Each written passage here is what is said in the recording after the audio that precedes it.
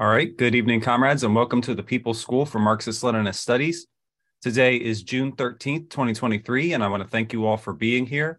Tonight's class is going to be on the murder of the Rosenbergs from 60 or so years ago. Comrade, is there anything you'd like to say before we get started with tonight's class? Sure. So the Rosenbergs were actually executed 70 years ago as of June 19th. So it would be the 70th, I guess, if you want to call it, anniversary of their execution. And so we'll go through what is happening right now to clear their names. There is obviously an extensive amount of information, as all trials, and it's not just one trial. This is connected to 5 other, if not more, trials. It goes to trials that are in Canada in like 1946. So it could be a lot of information. So really, I would like people to take notes because would be helpful. But we'll try to not be so pedantic and get into all those specific trial information. The point is, they were murdered by the state. The more information that I've been able to pull from it is clear as day that used as a scapegoat, basically to make communists synonymous with spies and therefore with anti-Sovietism, which basically allowed the Cold War to go on for 50 plus years. So just wanted to bring that up. We get started, sorry. Okay, so what we'll be learning today. First is anti-Soviet and the McCarthy era of the Red Scare that led to the Rosenbergs' arrest and trial. Who were Ethel and Julius Rosenberg, their trial, and their execution by Washington? The implications of the trial and the struggle to reopen the case. And so first we're going to start with what led to the trial and the eventual execution of the Rosenbergs, which is the atom bomb hoax and the start of the Cold War. And all of this is coming from one book called The Atom Spy Hoax. William Rubin wrote it, and he's written a lot of stuff about this case. And it is a pretty thick book, but it's quite fascinating. It is, I guess it reads like a spy novel, but like the most egregious, surprising spy novel in the sense of like, wow, they really did get away with murder here. And it's really sad. So let's get started. And so all of this is taken from that book. What we start with is at a few minutes past 8 o'clock on Monday morning, August 6, 1945, the greatest single act of destruction in history took place with the explosion of the atom bomb over Hiroshima. The scientists who had created the bomb all agreed on 4 things. First thing is, there was no secret of the atom bomb. The second thing was other countries would be able to manufacture the bomb independently, probably within 3 to 5 years. Third thing was it was impossible to develop defenses for atomic warfare. And the fourth thing is, therefore, it was mandatory to establish conditions under which cooperation, not rivalry, in atomic power would prevail. And it was not just the scientific community that was saying this, but the Congress of the United States as well. So this is from 1949. It is the U.S. Congress Joint Committee on Atomic Energy. And it reads, much confusion has surrounded the nature of atomic secrets, notwithstanding the conscious efforts of the nation's scientists to clarify this aspect of public thinking. There existed, for instance, an unfortunate notion that one marvelous formula explains how to make bombs and that it belonged exclusively to the United States. Actually, the basic knowledge underlying the explosive release of atomic energy, and it would fill a library, never has been the property of one nation. On the contrary, nuclear physicists throughout the world, including those who live behind the Iron Curtain, were thoroughly familiar with the theoretical advances which paved the way for practical development of an atomic bomb. The Soviet Union, for its part, possesses some of the world's most gifted scientists, as well as technical experts imported from Germany. Men whose abilities and whose understanding of the fundamental physics behind the bomb only the unrealistic were prone to underestimate. So the entire American press in 1945 was virtually in unanimous agreement that there was no secret to the bomb. Practically all information media agreed with the scientists and government officials that science, industrial capacity, and know-how were the only elements needed to smash the atom for destructive as well as useful purposes. That the Soviet Union would develop the atom bomb in 3 to 5 years. So this starts the communist hysteria in the House of Un-American Activities. So now 3 years has passed. The year 1948 was as crucial as any other in United States history. It meant that finally, after almost 4 years, the American people would have a chance to register formally at the polls. Their satisfaction or dissatisfaction with the interpretation Harry Truman had placed upon Franklin Roosevelt's policies. It meant that they would be able to indicate whether they found the fair deal as an adequate substitute for the New Deal they had voted for in 1944. It meant much more too, for with the formation of a third party, the Progressive Party, with the former Vice President Henry Wallace running for president, the American people could express themselves as supporting the policies of a political party which contended that peaceful coexistence between the United States and the Soviet Union was possible. But above all that, it meant the real threat represented by the Progressive Party was that for the first time since Roosevelt's death, the American people would have a chance to register by their vote a protest to the Cold War. The year 1948 wrought many changes in American life. The Un-American Activities Committee was more responsible than any other government agency for these attempts to transform the traditional American concepts of government. The committee had already accused Dr. Edward Condon, and the first American by the committee, or he was the first American by the committee to be accused as an atom spy. But 1948 was an election year, and so the charges on Dr. Condon were modified to fit the formation. The New York Times for March 1st shows that the A-bomb spy hunt first began to be used for political partisan interests. And here's what it said.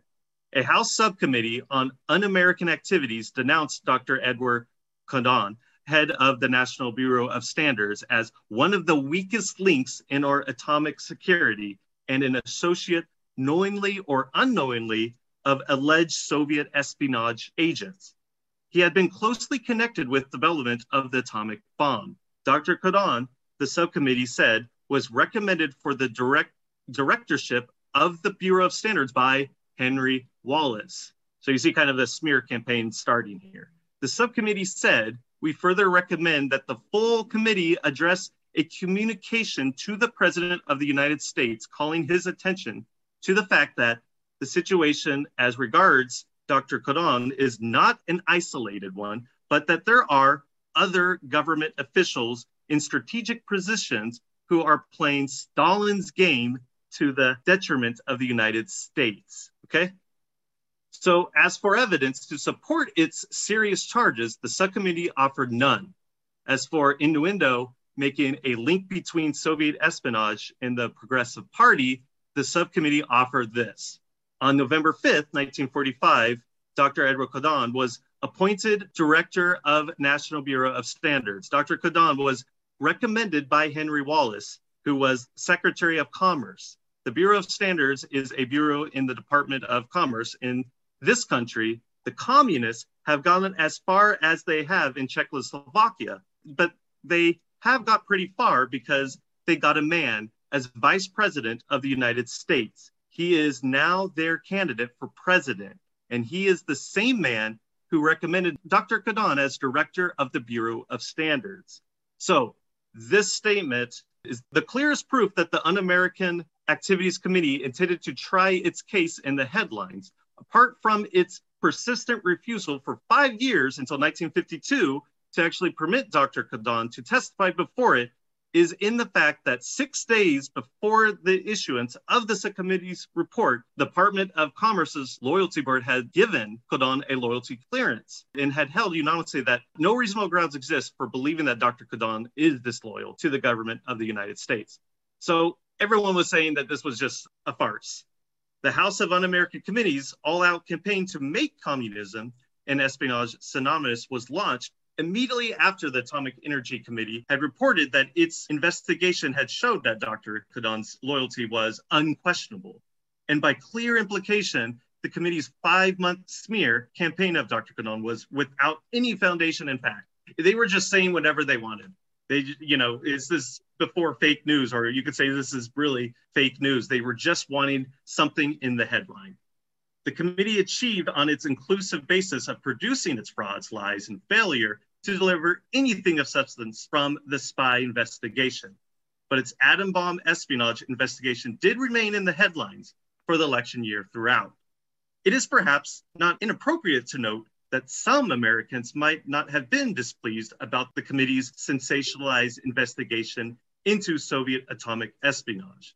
There may not be any clearly visible connection, this is coming from the book, but in 1948, peacetime defense spending was larger than ever before, and the profits of US corporations were the highest in the history of the world. So I wonder who liked those headlines.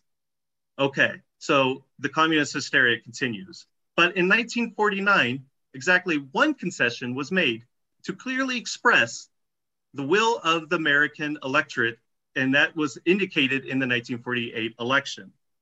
The atom part of the spy hunt was temporarily de-emphasized.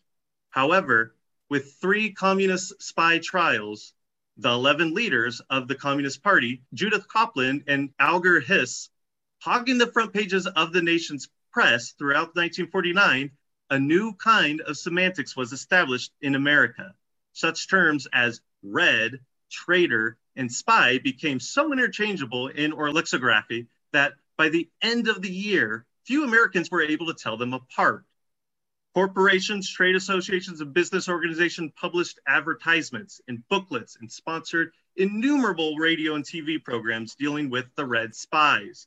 American universities sponsored endless studies, projects, and lectures that invoked just about every corpus of man's knowledge, save economics, perhaps to explain the emotional and psychological drive of communists. Churchmen of all faiths conducted from their pulpits an examination of the menace. The film, radio, and the TV industry finally found one issue around which their aims could join forces without conflict: the program or the dealing with communist intrigue and with Soviet spies. They refurbished their old war scripts, changed German names to Russian, and were in business. Children's so-called comic books found a new kind of villain. The red spy, anti-communist, and anti-Soviet literature became a major industry for magazines and books, with uncountable articles and volumes written about Reds and traitors and spies during the critical first 9 months of 1949. When I think about it, I think about like Rocking Bullwinkle and the obviously racist depiction of the villains there. That came later, I think, but that's what I think. USSR has the atomic bomb and America resists peace. On September 23rd, 1949, the President of the United States and the Prime Minister of the United Kingdom and Canada simultaneously released identical statements announcing that within recent weeks, an atomic explosion had occurred in the Soviet Union. The election returns of 1948, returning Truman to office on a progressive platform, show clearly that the American people had far greater interest in real issues, such as housing, civil rights legislation, anti-inflation measures, and the means of ending the Cold War, than they did in shadow campaigns against atom spies. But as had been true in the fall of 1945 in the discussions concerning the problems surrounding the United States' possession of the atom bomb, there was no chance for reasoned debates on the matter. For the militarists, politicians, and financiers came up with a startling discovery which provided, like a deus ex machina, a resolution of the problems that had arisen after 3 years of the Cold War. This provided the sort of headlines that made unthinkable an end to the Cold War. It justified increased spending for military purposes and scotched the effectiveness of Soviet peace bids. It produced a further argument which indicated that it was impossible for the West to be able to trust the Soviet Union. After 3 full years of the Cold War defense spending, signs began to appear on an impending drop in employment. Thus, despite 3.5 years of Cold War with its enormous defense spending, despite the Marshall Plan, the Truman Doctrine, and the North Atlantic Treaty, something more was needed. So in January 31st, 1950, Truman announced order of the Atomic Energy Commission to continue to develop the hydrogen bomb, despite the scientific community's plea to President Truman to break away from the stubborn deadlock and push for peace with the USSR. The USSR's response was also to push for peace, but President Truman and General Dwight Eisenhower would not allow peace talks. As for the attitude of the Truman administration, a dispatch datelined Washington and appeared on February 16th in the New York Times, and it headlined, "President Vetoes Mission to Stalin for Present Time." And it said this: the president has said he might again someday essay a mission for peace to Moscow, but now is not the time, nor would any act of showmanship help the end of the Cold War. This was indicated fairly explicitly by the chief of the New York Times Washington Bureau, James Weston, who said on September 24th, the day after the announcement was made about the Soviet bomb, reported, the immediate concern in Washington is not that the Russians will make atomic war on the West, but that they will now launch a new, particularly deceptive peace offensive in the United States, in Europe, and in the United Nations. So the headline under which dispatch appeared may help to explain what Cold War profiteers were really afraid of. It said, Washington is wary of a peace offensive. Yeah, it's like an oxymoron. So the communist hysteria in the House of Un-American Activities. Considering the fact that this total transformation of public opinion was achieved on the basis of unsupported charges and unsubstantiated newspaper headlines, it should not be difficult at all for us to comprehend that the next logical development in the proceedings would be taken almost as a matter of course. The production of the Atom Spy, or A-Spies, would have given, as the headline writers and spy hunters were fond of phrasing it, the atom bomb to Stalin. While the communist spy trials, as the majority of the press was soon to lump the trials of Judith Copeland and Alger Hess and the 11 Communist Party leaders were going on, the Un-American Activities Committee kept up its work. This work to be in the vanguard of a drive to convince the American people not only that there were atomic secrets which would be stolen, but that all Reds, which before long would become interchangeable with anyone who opposed McCarthy or the committee or who had ever supported the New Deal, were agents of Moscow, engaged in either sabotage or spying. It is undoubtedly true that the convictions in these 3 cases provided an apparent basis for Americans to believe in the existence of a communist conspiracy bent on pilfering defense secrets for Russia. However, it is even more obviously true that this concept was established not as a result of direct proofs offered in court, but by implications. And it is also evident that the impressions resulting from a solid year of headlines about the communist spies cases were totally different from any issues that were raised, disputed, and settled inside a courtroom. Within 12 months of Truman, within recent weeks' announcements, the Communist 11, Alger Hess and Judith Copeland, were convicted. Senator Joseph R. McCarthy emerged as a national figure. The Korean War began, and Ethel and Julius Rosenberg and Morton Sobel and 5 others were arrested as atom spies. And with the passage of the McCarran Act, anyone in America would be put behind the barbed wire, a detention camp, for being, in the eyes of the FBI, a probable espionage conspirator. All right, we'll stop here for our first round of questions and comments. Comrade General Secretary, you have the floor. Okay, I wanted everyone to notice the word Reds. It's the first time I've seen that word in print in, I would say, 30 years at least. Today, the young people don't know that Reds means communist. They think it means a Republican state, how they vote. It's weird that we have not done our job by educating, we meaning communists, have not done our job by educating the American people on that word. We have to popularize the word. And the reason why that word was famous, because the flag that we held at demonstrations was the color of red. That's why we were called Reds, because of that flag, the flag of revolution. That's what I wanted to mention. The other thing is that this book needs to be republished by New Outlook Publishers. No one's going to object if we republish it. I think we would doing the young generation good if we did that. Thank you. Thank you, comrade. On General Secretary's point, we are the true Reds. So, but I did have a question. Why do we, as communists, support the progressives and the social democrats when historically Bernie Sanders has basically betrayed us? So, thank you. Comrade General Secretary, you want to respond to that? Yeah. I think I have. Just in one sentence, the word progressive meant something different in 1940s than it does today. The word progressive meant communist in the 30s and 40s. Our magazine called Jewish Life was put out by the Communist Party, and it was called a Progressive Monthly. The name of the party that we built was called the Progressive Party. It had a different definition then than it does today. Today it means liberal. It means social democratic. You're correct, comrade. But they changed the definition, the bourgeoisie, just like they did with the word Reds. We have to take back those words, Reds and the word progressive, so that it means what it meant originally. Thank you.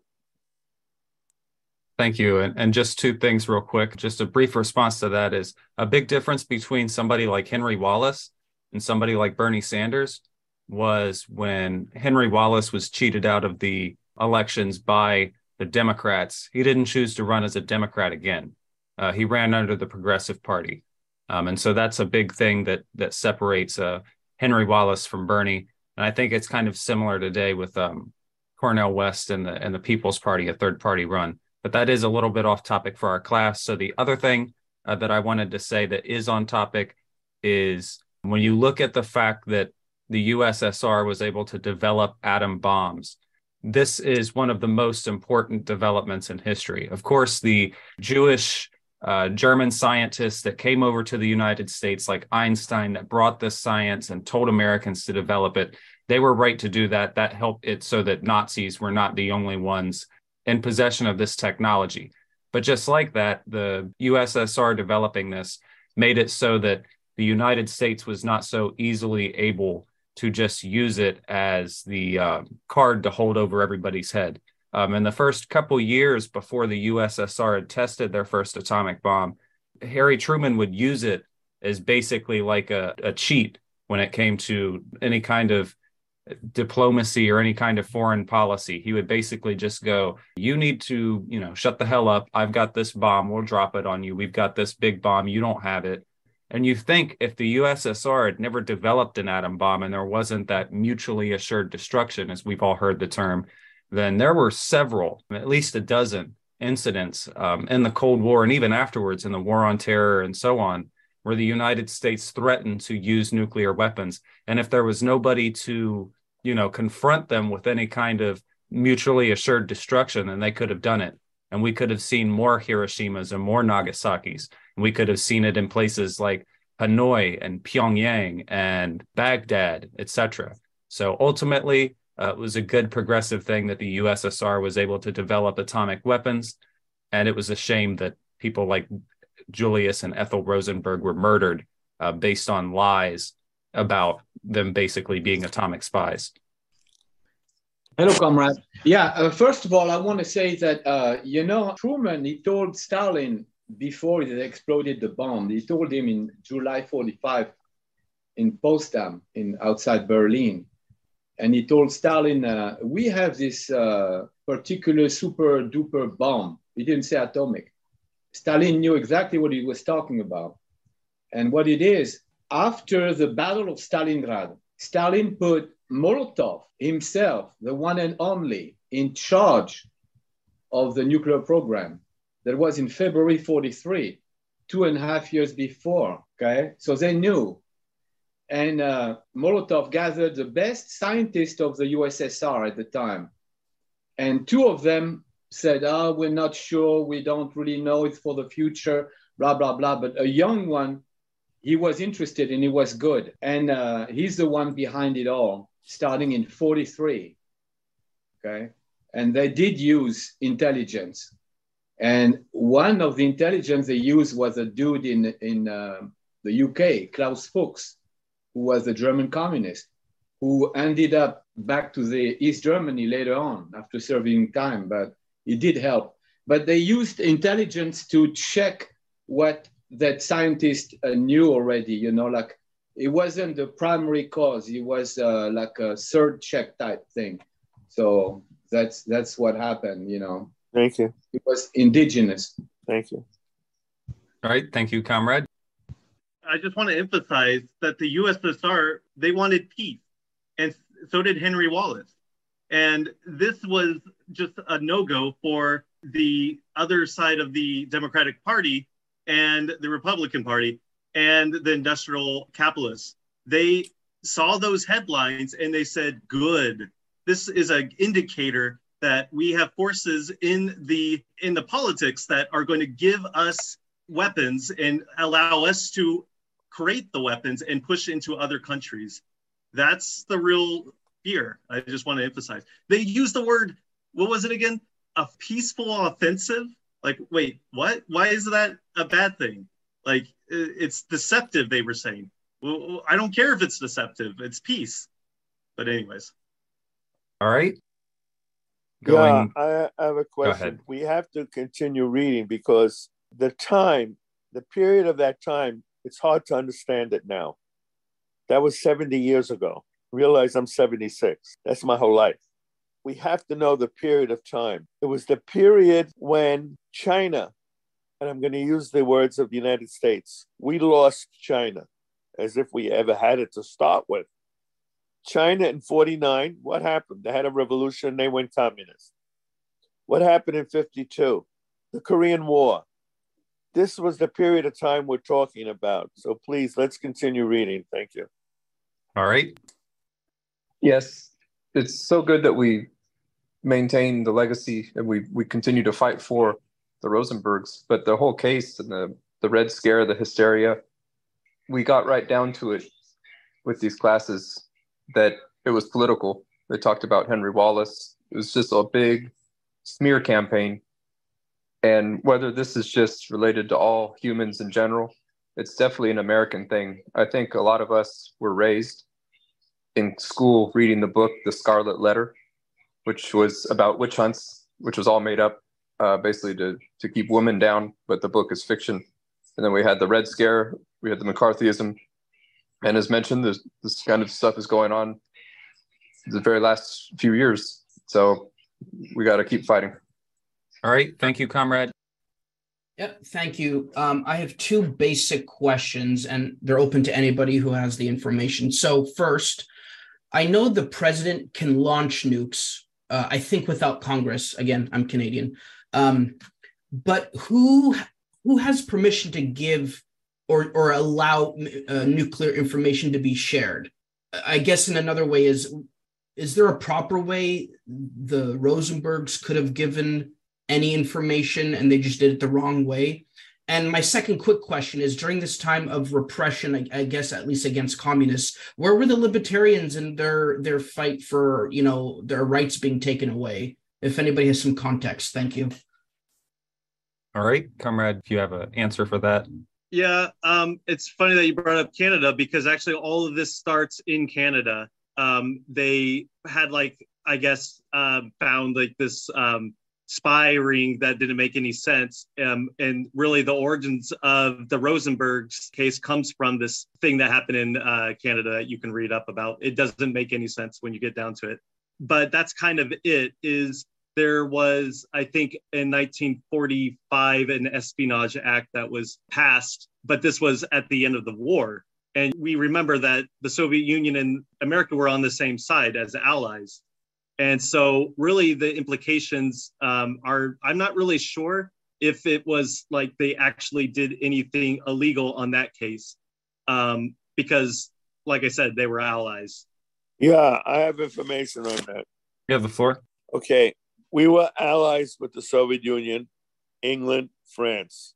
Okay, the French government in exile. Therefore, we shared each other's information. As we were allies fighting fascism, radar, plane radar became very important in detecting when foreign planes would be coming in. They used radar. I was understand that radar information was given to the Soviets so that they can deal with the Germans advancing. That's what I heard. Not anything to do with atomic weapons. Nothing. So if one person can be accused of, unquote, spying, taking information from an ally and giving it to another ally, both people on the same side fighting fascism, I find strange. It was radar, period. But that was not mind-boggling. The issue of atomic bombs was. Thank you. All right. Thank you, comrade. Just a tad bit of tangential information. The president can't even unilaterally declare war. They need within 90 days write-off from Congress. I believe it's the National Nuclear Security Agency and the Energy Department that are in charge of nuclear procedure. All right. Thank you for that, comrade. Yeah. So the U.S. government was so scared of the Soviet Union developing their own nuclear bomb. But in 1949, they created a plan called Operation Drop Shot, which was expected to have been executed in 1957 had the USSR not developed its own nuclear weapons. The plan was that they would have dropped 300 nuclear weapons and other high energy bombs onto every city in the Soviet Union, as well as the Allied People's Democracies. So the USSR really needed a nuclear weapon to deter the US from ever thinking about it again. Thank you. Thank you, comrade. And it also just made me think I want to repeat one of the things I said on Tuesday, which was the fact that the USSR was able to develop their atomic weaponry is important because not only did it, deter the United States from using nuclear weaponry on the Soviet Union, but I think it prevented us from having any more Hiroshimas or Nagasaki's throughout the Cold War and into the War on Terror. There were many instances where the United States threatened to use it in Vietnam and Korea, during Iraq, Afghanistan. Almost every president made these threats, but they weren't able to do it because of mutually assured destruction. And the other thing I wanted to say is, when we hear the history of the Manhattan Project and the Jewish scientists that came over to the United States with this atomic information that wanted us to get this research started, it's always said that if the Nazis had this kind of weaponry, then undoubtedly they would have dropped it on all of Europe and the United States. And, it's funny because the United States would have done the same exact thing if there was nothing stopping them. And yeah, I just wanted to add that we were really similar to Nazi Germany at that point in time. So I think a comrade mentioned the Salem witch trials or the Scarlet Letter. There was another book that I guess I was forced to read, but now I'm kind of glad I did. The Crucible, and I think that was by Arthur Miller. Miller. And he was Jewish. And he basically wrote that about what was happening in the McCarthy era. But you just see the similarities. That's why he wrote that, was what was going on at the time, which was the McCarthy era. It's really short. It's just a play. So if anyone has the time, but yeah. Oh, and then real quick, I just want to emphasize how the Soviet Union was pushing for peace, and the American, I would say the government and ruling class, at least, what they were pushing was that they were being deceitful by wanting peace. And there's a really interesting book called Masters of Deceit by J. Edgar Hoover. And it just says here what the communist bosses are doing now to bring America to its knees. So really, this was just all fabricated from J. Edgar Hoover. He just created this out of his mind, really. All right. Thank you, comrade. Okay. I remember the last year when we had a similar thing about the Rosenbergs. You provide a link to this book, Cold War Murder. I lost the link. Do you have it? Do you have another link to that book, a PDF of it, about the Rosenbergs, Cold War Murder? Yeah, so I currently have a copy of it. I'm going to be sending it to the John Reed Center so that they can have it and scan it. I just haven't been able to do that yet. So it's not currently up on like New Outlook Publishers or anything, but we do still have that book, and we'll be getting it, either transcribed into something or something later. It is a really good document. I actually want to add a fun fact on it. It was done by the Civil Rights Congress, the civil rights organization that we had set up in the 1940s and 50s. So just an interesting thing there that the Civil Rights Congress was fighting for the Rosenbergs after their murder. Yeah, how come Einstein came to America, and were there any scientists that defected to the Soviet Union? Or Angelo? I think General Secretary might be able to answer that better. Yeah, at the end of the war, before the end, when the Allied troops were going through Germany, scientists were scooped up, and some was sent to the Soviet Union, and some was sent to the United States. Thank you. All right. Thank you, comrade. Yes, I just wanted to quickly talk about, one of the things that the whole mindset behind this, they're talking about how the Soviet Union got the bomb, is we had the same mindset as the Nazis did, the Germans, that the Russians were basically, the Russian people and the Soviet people were basically a bunch of stupid Slavs who were never able to master the ability to build such a bomb. The fact is that during the war, it was the Soviets that developed the missile launcher that would launch the multiple missile launcher. And they were the ones that was one of the things that helped win the Battle of Stalingrad.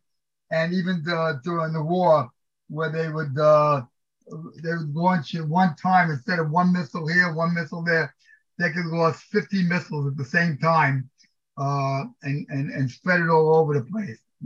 And even recently, the laser operation, which many people would correct people's vision, was developed in the Soviet Union. And there were many innovations in the Soviet Union. And the Germans made that mistake to think that the Slavs were stupid and they were unable to master the great German minds. And they learned their lesson the hard way. And the fact is the Soviets did indeed had tremendous ability, great scientific knowledge, and they basically produced their own bomb. All right. Thank you, comrade. Yeah, real quick, I just wanted to point, does the BM-13 or Katyusha rocket system is what was just mentioned, if anybody wants to know more, and there's a post in chat. All right. Thank you, comrade. We'll go ahead and jump back to the presentation. And so the next thing is going to be a video taken from something that we have up as the party. The first 15 minutes just goes through a lot of the information, the Rosenbergs, and kind of introduces them and goes through the trial. And it really talks a lot about how the trial went. It's a lot of information. So let's get the closed captioning on. Like I said, try to take notes because it will go by very quickly. On August 6, 1945, an American warplane appeared over Hiroshima and dropped a nuclear fission device nicknamed Little Boy. 80,000 men, women, and children were incinerated. 3 days later at Nagasaki, a mechanism nicknamed Fat Man killed an additional 75,000 Japanese civilians. The Second World War ended with the United States in sole possession of the most powerful weapon in history, the atomic bomb. The ashes of Hiroshima had barely stopped smoldering when a new conflict arose, the Cold War. The American people were informed that Russia, their steadfast ally in the struggle against Hitler, was the new enemy, communism the new threat. The USA's atomic arsenal was a key factor in its Cold War foreign policy. But while knowledgeable scientists predicted that the USSR would have its own A-bombs within 4 to 5 years, the U.S. military scoffed at such predictions. Ranking generals insisted the Russians were so backward they wouldn't be able to build an atomic weapon for 15 to 20 years. It was only 4 years after Hiroshima, however, on September 24, 1949, that President Truman announced an atomic explosion had been detected inside the USSR. Many Americans were stunned. Their sense of invulnerability crumbled. For some, there was only one possible answer. The secret of the atomic bomb must have been stolen. In June 1950, the Cold War turned hot as hostilities exploded in Korea. On almost the same day that the fighting began, David Greenglass, a machinist while in the U.S. Army at Los Alamos, where the atomic bomb was developed, was arrested by the FBI on the charge of being a Soviet espionage agent. The following month, his brother-in-law, Julius Rosenberg, a New York engineer, was seized on the same charge. The arrests of Ethel Rosenberg, Greenglass's sister, and Morton Sabel, a college friend of Julius Rosenberg, soon followed. In autumn of 1950, the tide of war in Korea turned against the USA as a large force of Chinese troops entered the fighting. Although Truman threatened to use the atomic bomb, the possibility of Soviet nuclear retaliation against American cities forced the United States to rely on conventional weapons. On March 6, 1951, as the casualty list from Korea grew longer and the nation's anti-communist mood harshened, Julius and Ethel Rosenberg and Morton Sabel went on trial. The charge? Conspiring to steal the secret of the atomic bomb and transmit it to the Russians. The presiding judge was Irving R. Kaufman. The chief prosecutor, United States Attorney Irving H. Safel. His assistants included Roy M. Cohen, later to achieve notoriety as an investigator for Senator Joseph McCarthy. The defendants, their chief accusers, the prosecutor, and the judge were all Jewish. But although the trial took place in New York, the city with the largest Jewish population in the world, not one member of the jury was a Jew. The source of almost all the charges was David Greenglass. Greenglass declared that back in 1944, his sister Ethel and brother-in-law Julius had asked him to acquire information about the atomic bomb, that he had done so in early 1945, providing them with sketches and technical details. Harry Gold, a self-confessed spy already in prison from a previous case, claimed he had been sent by the Russians to see Greenglass in New Mexico and had identified himself by saying, "I come from Julius," and presenting a matching section of a cut Jell-O box top. David Greenglass testified the Rosenbergs told him they had received a console table as a gift from the Russians. Ruth Greenglass, David's wife, claimed that Julius Rosenberg told her the console table was modified for microfilming secret information. Max Ellicher accused Morton Sabel of having been present when Rosenberg asked him to provide classified information. The Rosenbergs and Sabel denied all charges.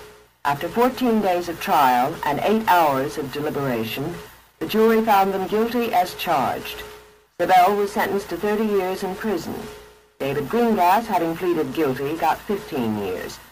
In sentencing Ethel and Julius Rosenberg, Judge Kaufman declared, "I believe your conduct in putting into the hands of the Russians the A-bomb years before our best scientists predicted Russia would perfect the bomb has already caused the communist aggression in Korea, with the resultant casualties exceeding 50,000, and who knows but that millions more of innocent people may pay the price of your treason. It is not in my power, Julius and Ethel Rosenberg, to forgive you. Only the Lord can find mercy for what you have done. You are hereby sentenced to the punishment of death. You shall be executed according to law." Who were these master spies, these arch subversives? Ethel Rosenberg was born in New York's Lower East Side. She had 3 brothers. David Greenglass was the youngest. After graduating Seward Park High School before the age of 16, she became a trade unionist and strike organizer. Married at 23, she and Julius had 2 sons, Michael and Robert, who were 7 and 4 years old at the time of her arrest. Julius Rosenberg also attended Seward Park. After graduating from New York City College, he and Ethel married. Employed by the government as electrical engineer during World War II, he was active as a union organizer. In early 1945, he was fired from his job for alleged membership in the Communist Party. The following year, he opened a small machine shop in partnership with his wife's brothers, Bernard and David Greenglass, with whom he later had severe business disagreements. The nation's anti-communist mood was so intimidating that most lawyers approached had refused to handle the Rosenbergs' defense, and they had to rely on Emmanuel Bloch, an attorney with no previous experience in criminal cases. Most people were afraid of being associated with what the press proclaimed the crime of the century. But the shock of the death sentence was so disturbing that a growing number of people, few of whom had known the defendants personally, now began to run the risk of speaking out. Rosenberg's Sabelle defense committees were formed. Newspaper and magazine articles began to question the validity of the trial, and a movement for clemency grew across the USA and around the world. Despite the appeals of first hundreds, then thousands, then tens of thousands of people, and despite the repeated request for judicial review, time and time again the courts refused to reconsider the Rosenbergs' conviction. In contrast to those who appealed for clemency in a new trial, there were others who insisted that the Rosenbergs were vicious criminals who deserved to die. Also, the FBI, Un-American Activities Committee, and other government agencies listed as subversives everyone who participated in a Rosenberg-Sabelle Defense Committee or sent a letter or telegram pleading for mercy. On June 15, 1953, as thousands of pro-Rosenberg demonstrators picketed outside the White House, the Supreme Court, in a 5-4 decision, denied a petition for a stay of execution. Unless President Eisenhower granted a last-minute reprieve, the Rosenbergs were to die in 3 days. The next day, while Manny Bloch brought the Rosenberg sons to Sing Sing prison for a final visit, two attorneys, Spike Farmer from Tennessee and Daniel Marshall from Southern California, although previously unconnected with the case, presented a petition to Supreme Court Justice William O. Douglas. In it, they raised the crucial point that the Espionage Act of 1917, under which the Rosenbergs were tried, was the wrong law, that it had been superseded by the Atomic Energy Act of 1946, under which the death penalty was permitted only when there was intent to injure the United States, and only when the jury recommended it, which it had not been asked to do. The court had adjourned for the summer, but Justice Douglas delayed his vacation to remain in Washington and ponder the issue. The following morning he announced his decision. It is important that the country be protected against the nefarious plans of spies who would destroy us. It is also important that before we allow lives to be snuffed out, we be sure, emphatically sure, that we act within the law. If we are not sure, there will be lingering doubts to plague the conscience after the event. I will grant a stay effective until the question of the applicability of the penal provisions of the Atomic Energy Act to this case can be determined by the District Court and the Court of Appeals. So ordered. The Rosenberg supporters were enthused. The Korean hostilities were about to end, the anti-communist hysteria diminishing, and new evidence had been uncovered which appeared to contradict important aspects of the prosecution's case. The barrage of last-minute appeals to President Eisenhower mounted into the millions. But Attorney General Brunel was opposed to any delay. He persuaded Chief Justice Vinson to reconvene the Supreme Court immediately. Shortly after noon on June 19th, for the first time in its history, the Supreme Court, Black, Douglas, and Frankfurter dissenting, vacated a stay of execution issued by one of its members. A half hour later, Eisenhower announced for the second time that he would not intervene. The defense attorneys pleaded with the Justice Department to delay the electrocution for 1 day so as not to desecrate the Jewish Sabbath. Instead, Attorney General Brownell moved the execution time ahead from 11 p.m. to just before sunset. Ethel Rosenberg sent a last letter to her young sons. Dearest sweethearts, my most precious children, only this morning it looked like we might be together again after all. Now that this cannot be, I want so much for you to know all that I have come to know.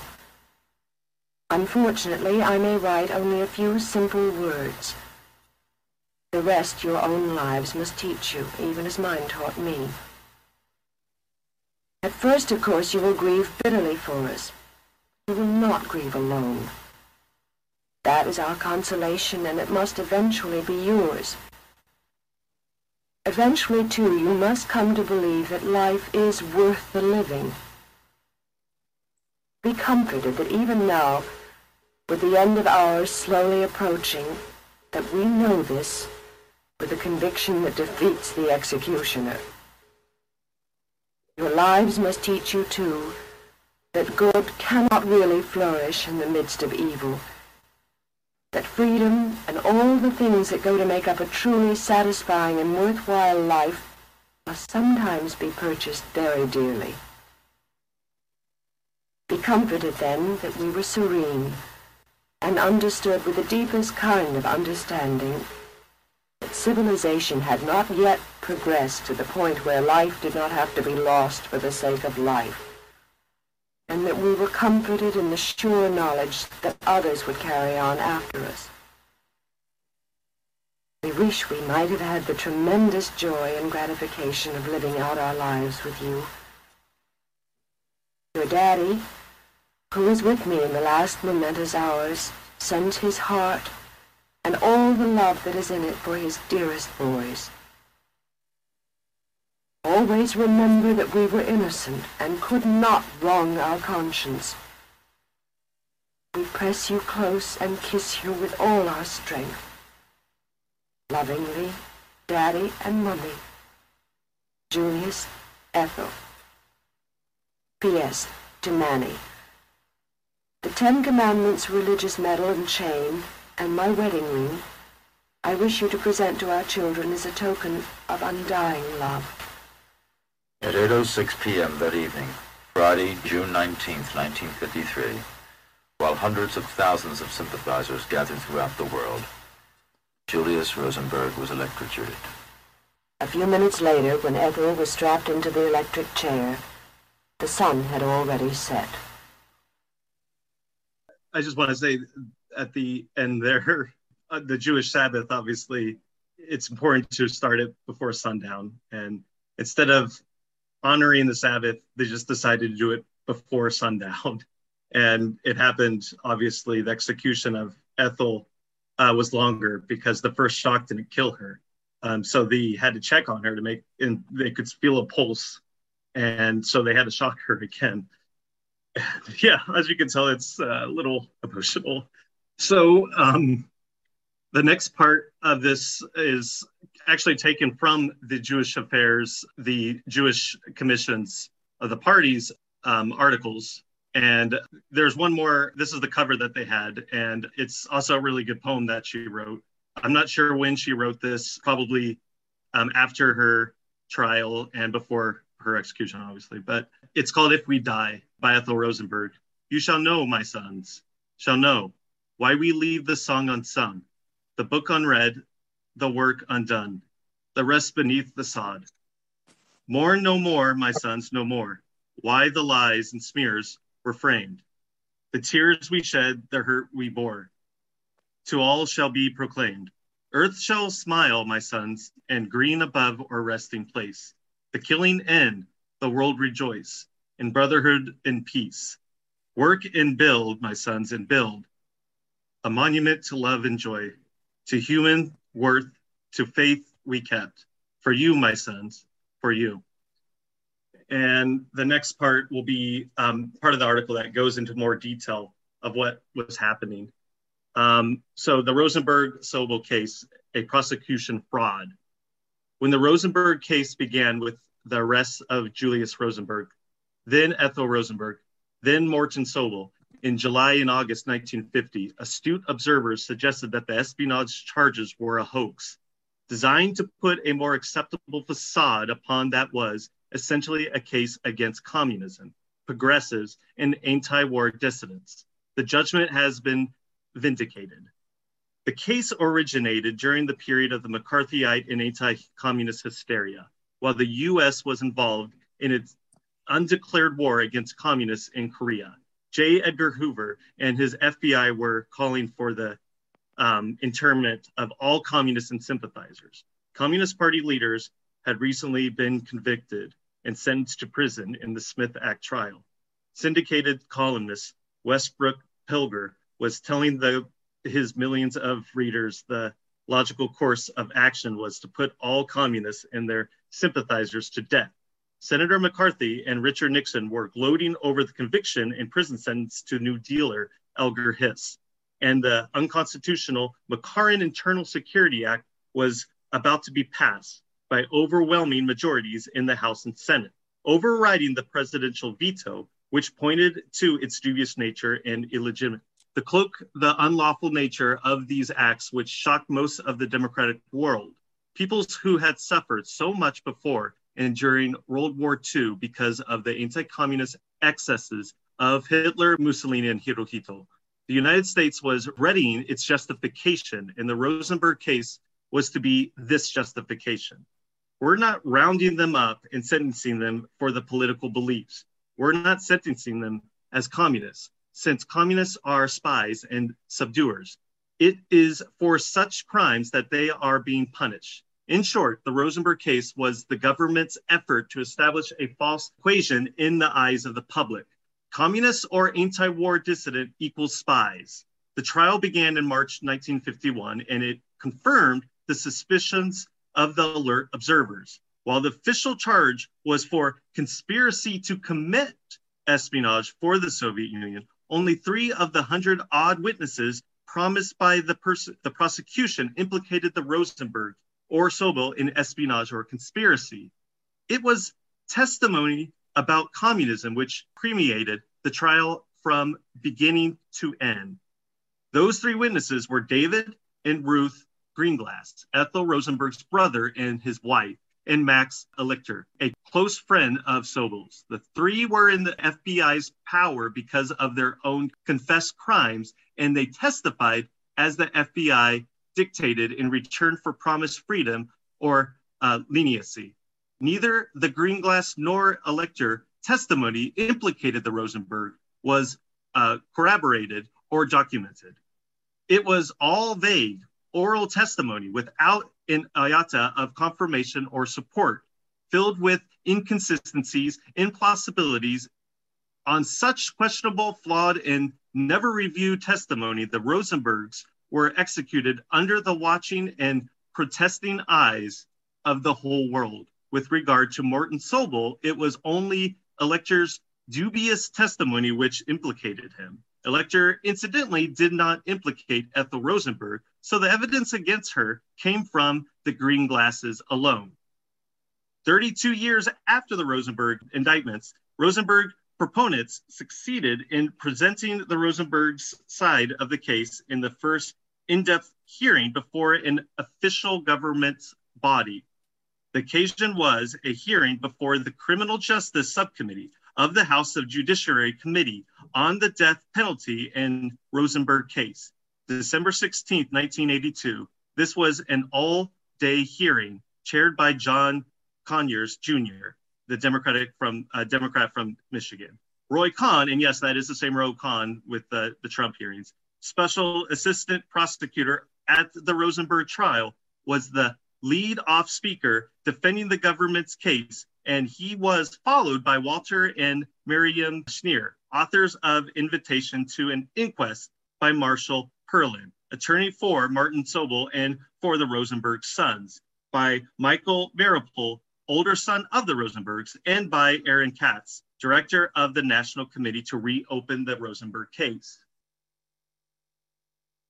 As the director pointed out in his concluding testimony, while all the Rosenberg proponents made an impressive case in support of the House Judiciary Committee appointment of a commission of inquiry to study and report on the Rosenberg case, it was Roy Cohn who did most inadvertently, of course, to prove the necessity for such inquiry. Cohn's testimony showed what the Rosenberg defense had maintained from the very beginning, that the prosecution's concern was with the matter of communism rather than espionage. This was established when Cohn discussed the trial testimony of photographer Schneider as the most damning and damaging to the Rosenbergs. If the most damning testimony came from a witness who said nothing about espionage. The weakness of the government's case is apparent. Schneider testified falsely, it appears, that he had made passport photos for the Rosenbergs. More directly, it was established when Cohn replied to Representative Conyers' questions about the death sentence for Ethel Rosenberg by saying that Ethel was at least as guilty, if not more than Julius, because she was the stronger of the two, the more dedicated communist, the one who had influenced David to join the Young Communist League. since espionage testimony about Ethel was negligible, as opposed to the wild and voluminous charges of the green glasses against Julius, it was impossible for Kahn to make her more guilty of espionage. That would be too flagrant a contradiction of the trial transcript. Kahn solved the dilemma by making Ethel more guilty of communism, but this conflicted with the charge in the indictment. While such contradictions might have gone unnoticed or prevailed at the height of McCarthyism, they cannot survive where reason prevails. It is important to be aware of Kahn's contention that he was the most active prosecutor in the case, having prepared and conducted the questioning of the chief witness, David Greenglass, and having written the summation delivered by prosecutor Irving Sapel. Thus, Kahn's concern with communism rather than espionage was not merely that of a minor prosecution figure, but it represented the prosecution's case.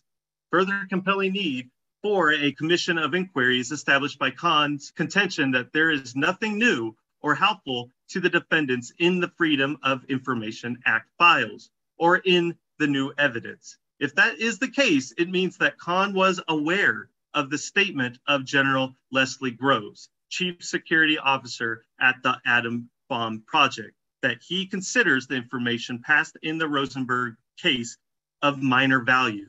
Also of the AEC, that was the Atomic Energy Commission, Bickery's statement that it is time we stop kidding ourselves about the atom bomb having been stolen from us by spies. Atom bombs and hydrogen bombs, he said, are not matters that can be stolen by spies and transmitted in the forms of information. Judge Kaufman had blamed the Rosenbergs in his statement sentencing them to death for transmitting to the Soviets the greatest secrets known to man, thereby changing the course of history to America's disadvantage and being, in his opinion, responsible for the communist aggression in Korea. And President Eisenhower denied clemency on the same basis. A commission of inquiry should determine whether judge and president were misled by the FBI and the prosecution, or whether they deliberately misled the American people and world leaders. The Greenglass lecture testimony was not reviewed because, as the circuit court explained in its decision, in the federal judicial system, the matter of credibility is for the jury alone to determine. Readers are urged to, and this was happening back in the day, like I think this was written 1950 sometime. Readers are urged to participate in a demonstration at the U.S. courthouse in Foley Square, where Judge Kaufman still sits and where he presided at the 1951 trial. Friday, June 17th, between 12 noon and 2 p.m., the Rosenbergs were electrocuted just before sundown on the third Friday in June 1953. 6/19, and this demonstration is set for the third Friday in June 1983, the 30th anniversary of the untimely deaths. And there you go. That's who wrote it, Aaron Katz. We'll have another round of questions and comments and possibly new members' introductions, but I don't know if we have any new members tonight, just so that we can get to the final section. So, Comrade General Secretary, you have the floor. I want everyone to know that I was involved in 1992 with the National Committee to reopen the Rosenberg case. I have the files here. So I was taking the minutes, you know that what that job is, at our meetings, which were held in person. We didn't have a computer doing it. And it was in New York. And so I knew Aaron. Aaron was a great guy, Aaron Katz. And I was able to get them connected so we can get that article in the Jewish Affairs magazine because I had been in the Communist Party at the time. So I want people here to know that I'm direct link with that period. The name is Roy Cohn. C-O-H-N is pronounced Cohn. Roy Cohn. That name should be familiar. He was involved with Trump. He died recently. There was a movie about him. Not only was he a self-hating Jew, you know what that is, he hated that the Jews were involved with the Communist Party. He hated it. and he was called a self-hating Jew, and he called himself that. He was also a self-hating member of the LGBT community. He hated LGBT people.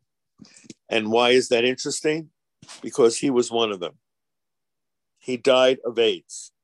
Roy Cohn died of AIDS, and he died a miserable death. 90 seconds. Here was a person who not only hated Jews and used that position to frame as many Jews as possible, but he also hated people in his own sexual community. Thank you. All right. Thank you, comrade. Yes, I might go over 90 seconds. I want to give a little background on the issue of the trial and the evidence. David Greenglass may have been involved in something, but Rosenberg, with his brother-in-law, was not involved at all. When they arrested Greenglass, the FBI, of course, knew who he was and who his brother-in-law was. And they saw the connection that they could make. They basically told Greenglass that they would arrest his wife too, and they would sentence both of them to death. And they really scared him. And they said if he would put it all on Ethel and Julius Rosenberg, he would get very lenient treatment. And that's what he did. One of the issues was who did the typing at the meetings. Greenglass testified that Ethel Rosenberg was the one in their meetings that did the typing. The only one worse than Ethel Rosenberg typing is me. She was a horrible typist. However, Greenglass's wife was an excellent typist, superb, and she could have been any top law secretary. Typing and skills was secretarial skills was so good, and she was actually the one that did any typing. When they made the connection, once they made the connection, they realized that under the act that were on the books, they could not get the death penalty. So what they did, and if they would have tried him in federal court. So even though everything was supposed to be federal, they then transferred it to New York State Court, which had conspiracy to commit espionage was on the books. So that's what they were tried under, conspiracy. And they also, that's how they brought in Sobel, because they arrested Sobel, because if there's three people not connected, then it could be a conspiracy. They then convicted them all, and then one of the things that they told, the funny thing is that they wanted to get Ethel Rosenberg because they figured Julius Rosenberg would break. 2:30. And they found out was that Ethel Rosenberg was the stronger of the two. And they had planned to round up all the communists in the United States, which are already being harassed. And that's why they told Julius and Ethel Rosenberg, either do that, come up with this lie, or we'll execute you. And to them, it was a democracy and the freedom of American people. They could not do it. Often the Rosenbergs are seen as martyrs. Why is that? Well, what the Un-American Committee really wanted were names. They wanted them to confess and give some names that would implicate other trials. Remember, there were 5 other trials that happened before. And the people before them, Greenglasses, they just lied. And they just did it so they could, continue living. Rosenbergs could have just confessed and went along with this weird Jello cardboard thing that kind of seems like a spy novel and adds that intrigue. They didn't, because they actually had, morals, and they actually stuck by them, and they lost their lives for that. They could have implicated any communist after that fact, had they have given, and if they would have went along with this conspiracy and confessed. That's all. All right. Thank you, comrade. To echo General Secretary, the hypocrisy of the deep states is potent, right? The Americans go, oh, there's 100,000 spies in the United States. There's 100,000 Soviet spies. They're using the United Front as an espionage recruitment function. And then when the Soviet archives get opened, we find out like the most potent ones are people like Jack Barsky, who just were sent to observe American lifestyles and stuff like that. And then we get caught doing things like Project Blue Ivy. We tried to wiretap a bunch of Soviet underwater cables in Manchuria. Project Lincoln. Travelers to the Soviet Union were briefed about certain functions or missions they needed to do while vacationing in the USSR, and then were debriefed on the way back. The hypocrisy is very potent because we see a larger heavy hand on one side than the other. All right. Thank you, Comrade and Comrade General Secretary. Yeah. Copy this down, everyone. Number one, there was a film on this whole issue that was done by Hollywood. It's called Daniel. It's copied after a novel called The Book of Daniel. The Book of Daniel is the name of the book. The movie is called Daniel. You need to see it. It's right on the Rosen. It's very accurate. Ed Asner, if you people are too young to know who he was a popular TV star. He plays the lawyer Manny Block in this movie. That's number one. Number two, the Daily World, which is the best paper I've ever read in the United States, was put out by the Communist Party in the 70s, 80s, 90s. When the party liquidated, it went out of print. They still have it on, but it's not the same paper. They still call it the People's World. It has nothing in common with the original Daily World that I used to get a subscription to. And I used to bring to Wagner College every week because it came out weekly, daily. I used to bring 500 copies and distribute it. It was a great paper.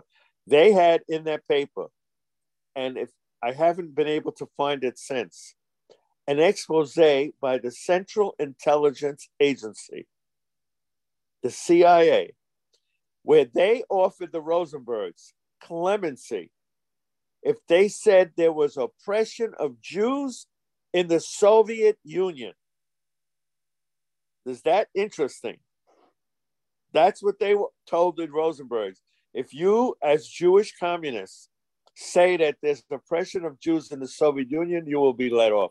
Of course, they refused, the Rosenbergs. But remember, that was the big thing a couple of years later, 20 years later, 1970. Save our Soviet Jewry. What do you think that was about? Big demonstrations to save Soviet Jews. The Central Intelligence Agency never gave it up. But this is important that you get this information so that you know it, because knowledge is power, as we say. It really is power, knowledge. So you need to know this. Thank you. Yeah, I did. I know we're going to run out of time, but I think what's brought up a lot is the Rosenbergs are seen as martyrs. And why is that? The reason why they're seen as martyrs is because, like all the other people, like Greenglass and Gold, they could have just went along with this. They could have just lied. And all the FBI wanted were names. They wanted more names to kind of create this whole facade of, communists being spies so that they could continue to push war. But instead, the Rosenbergs did not budge. They did not lie. And what that led to was they couldn't continue doing things that they wanted to. They didn't want to kill the Rosenbergs. I don't think they had the intention to. They plead them to just confess, and they didn't do that. When you think of like the Jell-O thing that happened, like the cardboard box, why did they bring that cardboard box, the Jell-O? Because it sounds like a stupid spy novel. Like, oh, I have the cardboard box. Do you have the cardboard box, comrade? Yes, I have the cardboard box. And it connects. That was to create this visualization for the American public so that they could just make anyone that has any implications of being a spy a communist, because you would just need anything. You could just use like a pen and say that, oh, I have the same pen, and you could have an implication. But they didn't go along with that. That's all. All right. Thank you, Comrade. Comrade General Secretary, you have the floor. Yeah, I urge people to do research on their own. So what I'm going to tell you now, you can, with the computer, you could probably find this information. In 1970s, the Daily World, which was the daily newspaper of the Communist Party USA, had a weekend section called the magazine section. And there was an article there on the Central Intelligence Agency offering the Rosenbergs. This was in 70. The Rosenbergs died in the 50s. They were murdered in the 50s. So this is years later that we found out that the Central Intelligence Agency, CIA, offered the Rosenbergs leniency if they would admit that Jews were oppressed in the Soviet Union. Interesting. That was a political agenda that the government wanted. And who were they working with? Well, what was going on in this country in the 70s? All you people are too young to know. I experienced it. There was a campaign called Save Soviet Jewry. They were insisting that the doctors and the lawyers and the politicians who were Jewish in the Soviet Union were oppressed. Now, remember, they were oppressed because their education was paid for by Soviet workers to go to college or become dentists, doctors, mathematicians. That was the version of oppressed. And I just want you to know, I was in the Soviet Union in 76 for 3 months, and I visited the Moscow synagogue twice, and the place had people in it. Nobody was stopping people from coming in. There was no oppression. But the government, in order to follow with the Save Soviet Jewry thing. And why was that happening? Well, what happened in 1967? Does anybody know? In Middle East. It was called the 6-Day War. They took all this land from Egypt and Jordan, other lands. Now they had to populate them with Jewish settlers. And that's why there was that call. So this is where the Rosenberg case comes in. The government was willing to kill them if they didn't lie and say that Jews were oppressed in the Soviet Union. Thank you. All right. Thank you, comrade. Okay. Really quickly, just a quick question. Did the green glasses say anything after the trial or like after the 15-year prison sentence? Was there an attempt to rejoin the Communist Party? And... No, the green glasses, no. They got off with their skin and they never said another word after that again. Okay, and they just went to the background. Okay, I got that. Yeah. And second question, it's not really a question, but it's more of a comment. That makes sense what the comrade Angela says about, the CIA asking the Rosenbergs to essentially say and publicly say that the Soviet Union was oppressing Jews, because around that time, the CIA was also trying to do a campaign where they used Lenin's words of prison house of nations or something like that. And they also did an additional campaign along that. So it makes sense that they would, try to get the Rosenbergs to say that the Jewish people were oppressed in the Soviet Union. That's all. All right. Thank you, comrade. And we'll go back to the presentation. Let's just watch the video. Well, after that, we'll go ahead and read the letter that's going to be sent to Congress on this, and then we'll wrap up. Douglas stated in his opinion when he attempted to stay the execution of the Rosenbergs, there may well be lingering doubts to plague the conscience after the event. Well, these doubts have lingered, they have persisted. And now, more than 20 years later, 20 years after the execution, there is a nationwide movement to attempt to reopen the case. This movement, spearheaded by Michael and Robert Mirapol, the sons of the Rosenbergs, led to a rally taking place at the Santa Monica Civic Auditorium in Los Angeles. My name is Lee Grant. When I was invited to take part in the rally to reopen the Rosenberg case at the Santa Monica Civic Auditorium, I had no idea what was in store. During the weeks before the rally, we performers rehearsed a series of dramatic readings, songs, and speeches. The night of the show, despite one of the worst rainstorms of the year, we faced a full house of almost 3,000 people. Roscoe Lee Brown started the evening and was then joined on stage by several other members of the cast. Suddenly, a loud explosion rang out above them. At first, we thought one of the stage lights had burst, but then we began coughing and our eyes started to burn. A cloud of noxious gas filled the auditorium. Some fainted. Others gagged and vomited. Our eyes and lungs seared, we left the stage and headed for the nearest exit. Over the microphone, the crowd was urged to remain calm and leave the auditorium as quickly as possible. The police and fire department soon arrived. They tried to clear out the gas and determine what kind of bomb had been used. Apparently, it wasn't tear gas, the effects of which are lessened by water, but some combination of nausea gas and mace, which reacts even more violently when exposed to moisture. And there we all were, standing outside in the rain. Someone calling themselves the Provisional Wing of the National Socialist Liberation Front later claimed responsibility for the attack.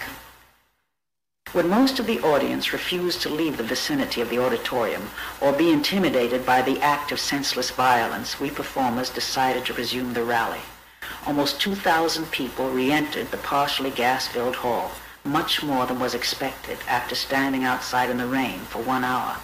The house lights remained on, and policemen lined the sides of the auditorium in case anything else was attempted. We in the cast were so moved that we came on stage to applaud the audience for returning. The rally resumed with a series of speeches and folk songs. Following our presentation, Michael and Robbie Mirapol, the sons of the Rosenbergs, appeared to a standing ovation.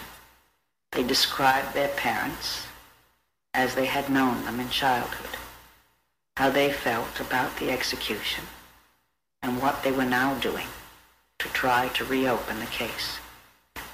At the end of the evening, sometime after midnight, audience, performers, and speakers joined in the much-used song, which really summed up everyone's feelings about the evening.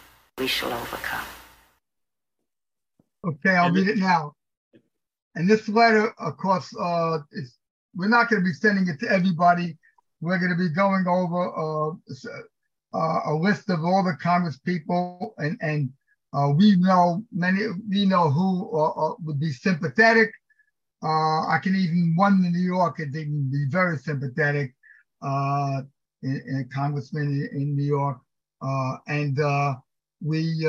Those people, if anybody on the screen knows of a Congress member, it only has to be a Congress member or a senator who they think that might be supportive, get in touch with me or anyone from the committee, and we will help you. We will send out the letter and hope we could coordinate with you to visit that person. And here's the letter. This June 19th marks the 70th anniversary of the execution of Ethel and Julius Rosenberg, who were convicted on false charges of supplying the Soviet Union with documentation to enable them to produce an atomic bomb. We believe, as do many Americans, that the entire proceedings regarding their trial were corrupt and that their fate was planned. Firstly, although the claim against them was espionage, they were tried in New York State Supreme Court with the charge against them being conspiracy to commit espionage. This was since there was no death penalty under the U.S. penal statutes, and New York State had a death penalty. Also, as to jury selection, at that time, trial juries in New York were selected only from a pool of registered voters. Since the Jewish population in New York City was at least 20% of the city, there should have been at least some Jewish people selected for the trial. However, the prosecution knew that there could be some sympathy for the Rosenbergs, who were dedicated and loving parents of 2 young boys, and that there was still much anti-Semitism among the non-Jewish population. The prosecution, along with the approval of the judge, to ensure that there were no Jews on the jury. Further, the whole atmosphere of the trial was clouded by the ongoing anti-communism of post-war America, fueled by right-wing McCarthyism, And the fact that the Rosenbergs were members of the Communist Party fed right into the prosecution's case. Although the evidence at the trial was scant and questionable, the prosecution easily convinced the jury that they were guilty because they were communists. To this date, U.S. government files in this case have been deemed classified. Sounds familiar, huh?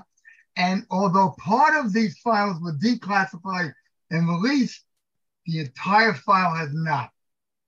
Currently, all the participants in this event have long since deceased, and there is no reason to continue to refuse to release the entire file.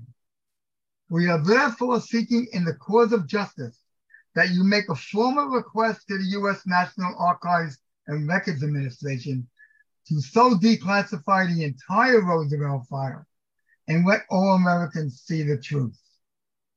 This will be signed by one of the members of the, it's going to go under the letterhead of the Jewish Fraternal Organization. And if somebody wants us to send it to their representatives, we would send you a copy and ask that, and we would basically give you all background information and ask that you seek over the summertime when there's Congress is not in session, a meeting with the congressperson in person and try to state the case. And we're hopefully that under today's climate that